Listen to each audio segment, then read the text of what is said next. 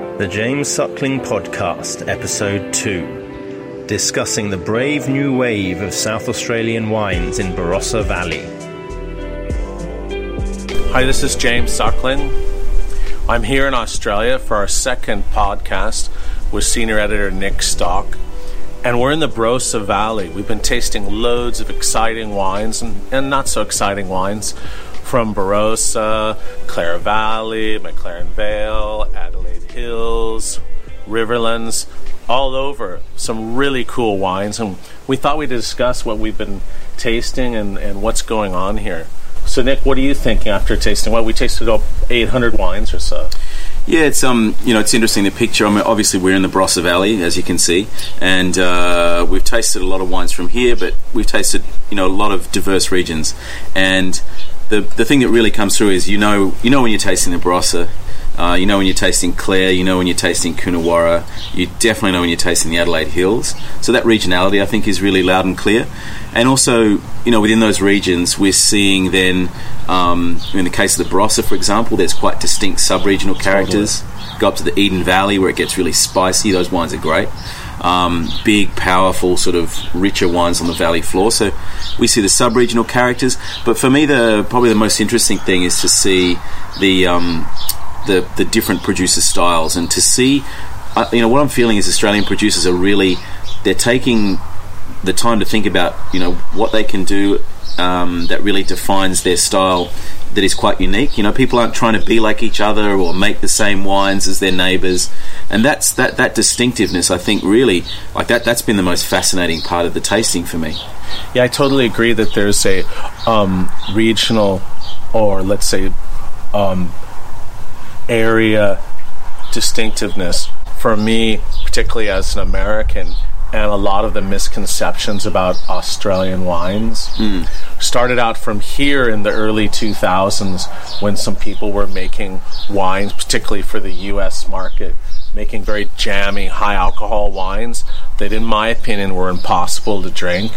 And luckily we're seeing a change to making much more brighter and more balanced wines. So the wines really are transparent, and you can see the regional differences, the sub areas, the even single vineyard character, and that's really important. There's still some pretty jammy wines out there. We had some wines yesterday that were almost 16 degrees alcohol and undrinkable.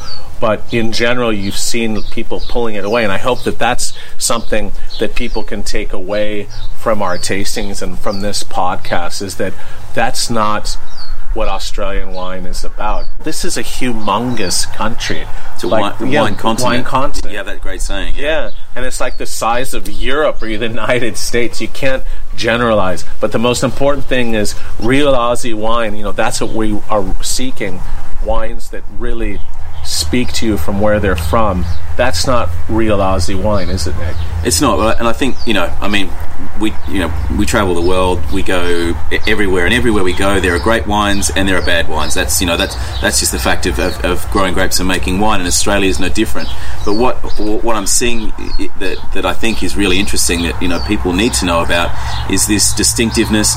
There's the courage to sort of make wine in your own style, in your own way, and there's the skill and the experience, the broad tasting, the travel, all of these sorts of things are sort of underpinning what is what this thing we're calling real Aussie wine is. Is a new moment, and it's a new generation, it's a new philosophy, it's a new way of thinking, and the wines they're fascinating, they're interesting. Going through the tastings, I'll have typically 20 or more wines lined up at once. And I'm looking forward to every glass. It's like, what is this wine going to be, doing? What is it going to say? Where's it from? And, and how is it going to express that? I think that also South Australia, where we are, the wines, as you say, regional differences, but also there's a real movement for natural wines, low-sulfur wines, and that's been exciting. And Jack just bailed to Bangkok. He couldn't stay for the whole trip because he lives there. But, bye, Jack. Hey, Jack, sorry we miss you.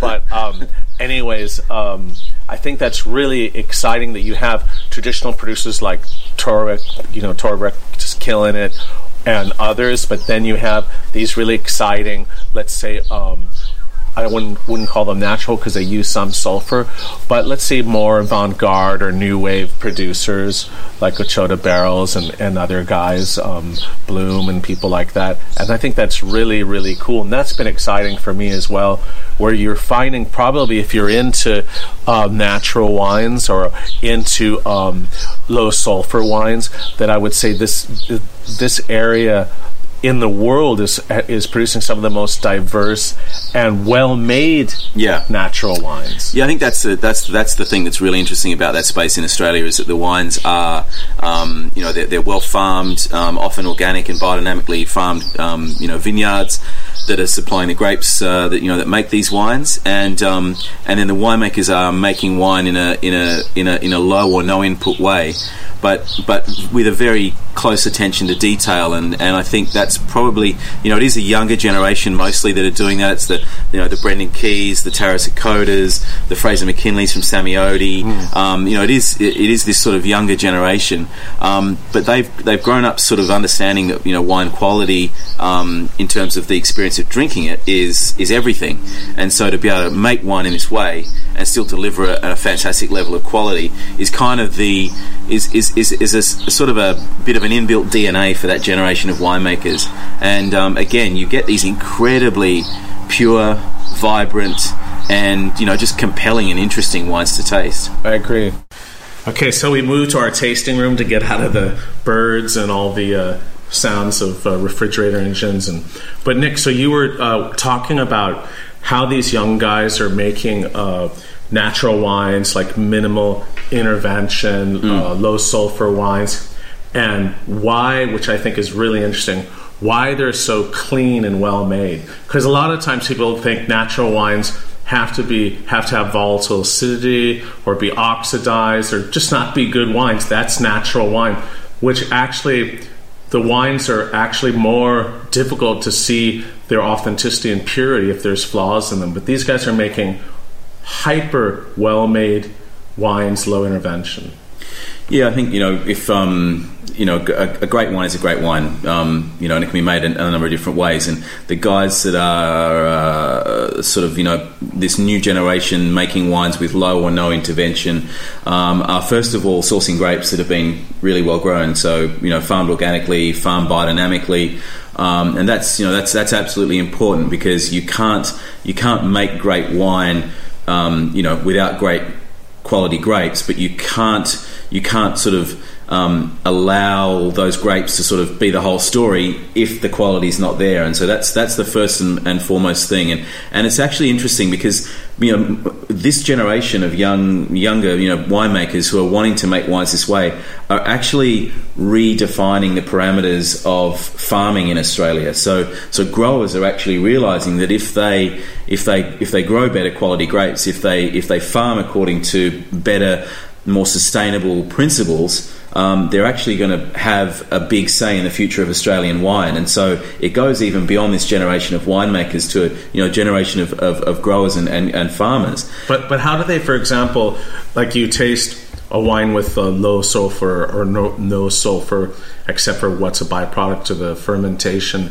Like, what are they doing? They're just super cleanly. They're like making sure the cellars are just squeaky clean. And like, what do you think they're doing so they make these transparent, let's say, natural low sulfur wines? Yeah, sure. They're a generation that has has grown up understanding what wine quality is and purity, and they are working very hard to understand where the best vineyard sites are, and they're definitely not going to then just through ignorance or carelessness in the winery allow the best quality grapes from the best sites they can find come unstuck in the winery. So they're very careful. They're very close. Their attention to detail is second to none, and the quality of these wines at the other end is a result of all these things, and the purity that you get in these wines. I mean, what surprised me also is when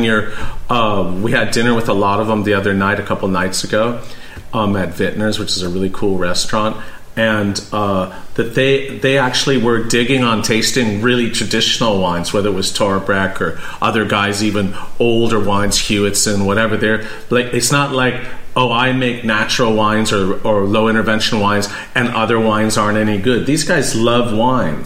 Yeah, they do. And I think, we had 30 odd winemakers from all around South Australia in that room at the restaurant.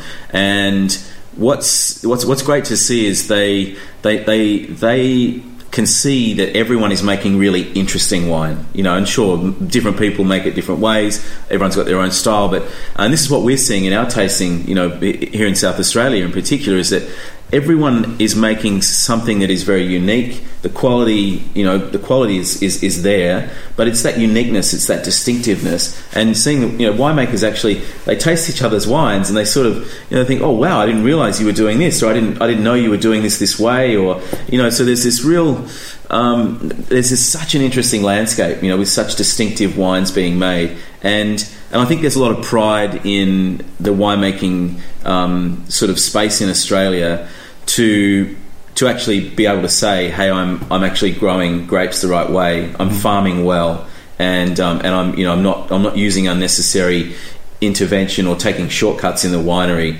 I'm actually doing everything properly and really understanding the process and really enjoying and kind of celebrating that journey to making great wine. But that's also, I think that people have to also realize we're talking about a small percentage of the entire production of Australia as well. Many are a few hundred cases, 1,000, 2,000 cases, but also some bigger producers too, names that you'll know like Penfolds or Henschke are huge biodynamic farmers. Darrenberg are farming biodynamically. It's starting to actually pervade the psyche and the philosophy of very mainstream producers. But it's just to say that also there's a lot of very commercial wines, Yellowtail, things like that. So it's just so that when you go out and you want to buy Australian wine, real Aussie wine, look for the scores, read the story, check out the cool names. I mean, it's going to take some. On a lot of cases, it'll take an effort to find some of these wines, particularly in markets where they don't export. And that's the problem. You guys, like some of these coolest wines, they're even hard to find in Adelaide. So it'll take some effort, but I think that it's really worth it because they're really fun, exciting, and it's really a joy to be down here and taste those wines. I think that's just life, mate. The best things in life you have to work a little bit harder to get. Exactly. And wine's no different. One thing that people need to think about as well is that it's not only red wines. Like people talk about Shiraz or Pinot Noir, Cabernet, but for example, in South Australia, Rieslings are really exciting wines. Yeah. And you have an array of styles which can go from, let's say, areas like the Pfalz in Germany to Alsace or also Austria. Yeah. And I think that that's really cool. And Rieslings, I just basically told these guys after a while, I'll be the Riesling guy in South Australia. And it's been really fun to taste the wines and see all the different character in the wines, bodies, dryness, spiciness. That's really exciting. And then we tasted a lot of other cool things like Gruner Veltliner, Vermentino. That's really cool. It's not just Chard down here. If you're the Riesling guy, I'll be the Chardonnay guy. I'm wildly excited by the Adelaide Hills, and the quality of Chardonnay coming out of there. And you've got brands like Penfolds. That's their one of their sort of best hunting grounds for their top parcels of Chardonnay. Then you've got producers like Murdoch Hill, Shaw and Smith. There's some really, really reliable, high quality Chardonnay. Brendan Keys, BK, making great Chardonnay from the hills too. What was that crazy Chard we had that was aged 6.5 years in barrels with floor? That's Brash Higgins. So Brad Hickey, former American sommelier, now resident of McLaren Vale. He's making this wine called Bloom, which is crazy. Most beautiful looking bottle. But yeah, I mean, spending 6.5 years to sort of see if a wine's going to come out the other end. I think I scored a 97 or something. And but they only made 49 cases. I remember because I was trying to think, how can I get a bottle or two? It's nuts, and that's what's exciting. These really off-the-wall wines like that, but that are still pristinely made. Well, you can ask Brad today. We're going to be we're actually heading down to McLaren Vale in a couple of hours, and I'll have to twist his arm. Brad's going to be at that gathering we're having down there. We're going to see all the McLaren Vale winemakers. Awesome. So you can have a chance to talk to him. I'm sure that you can imagine how invested he is. Sort of 7 or more years. Was that the first wine he made like that? The second one he's made like that. Yeah. Yeah, that's nuts. Yeah, it is. It's crazy, and it's brave. Like that's what I was saying before. Earlier on when we were sitting outside, the courage that we're seeing. Winemakers show, the risks we're seeing Australian winemakers take. Where before they were working in a pretty safe sort of the slow lane, if you like, and now we're in the kind of the fast lane of excitement, risk taking, making wines with courage, and underpinned by incredible quality. And where are all these wines? Like, where can you find them in Australia? Do you buy them directly from the winery, or is it only in like cool restaurants or a few wine shops, or is it direct mail? I think, you'll find, you always find restaurant wine lists, particularly in Australia, the food scene is crazy good. And the wine scene is crazy good. So restaurant, lists are a great place. So, you can find them there if you're visiting. But I always say with these producers, get in touch with them directly, talk to them. Good idea. If you live in the US, if you live in Beijing, if you live in Hong Kong, if you live in Paris, get in touch. The producers love to hear from people that are interested in their wines, and they'll put you in touch with whoever you need to speak to be able to get at their wines and enjoy them. And there's nothing better than I think showing your direct support, and maybe actually having a chance to talk to these producers directly, firsthand. Yeah, they're really, really friendly and incredibly just nice, like almost hard to believe. They're Aussies, mate. That's what we like. That's why I like coming down here. We're very friendly people, and we love the fact that that we are a long way away from everywhere, but that there's real interest in the wines down here now. It's a new thing, man. It really is. Okay, well, Nick, thanks again for the conversation. It's fun to talk about real Aussie wines. We've had a great time already in South Australia, and now we're off to Melbourne. That should be fantastic. Yep. And taste some awesome wines there. So we'll be back with our next podcast from Melbourne. So stay tuned. See you there.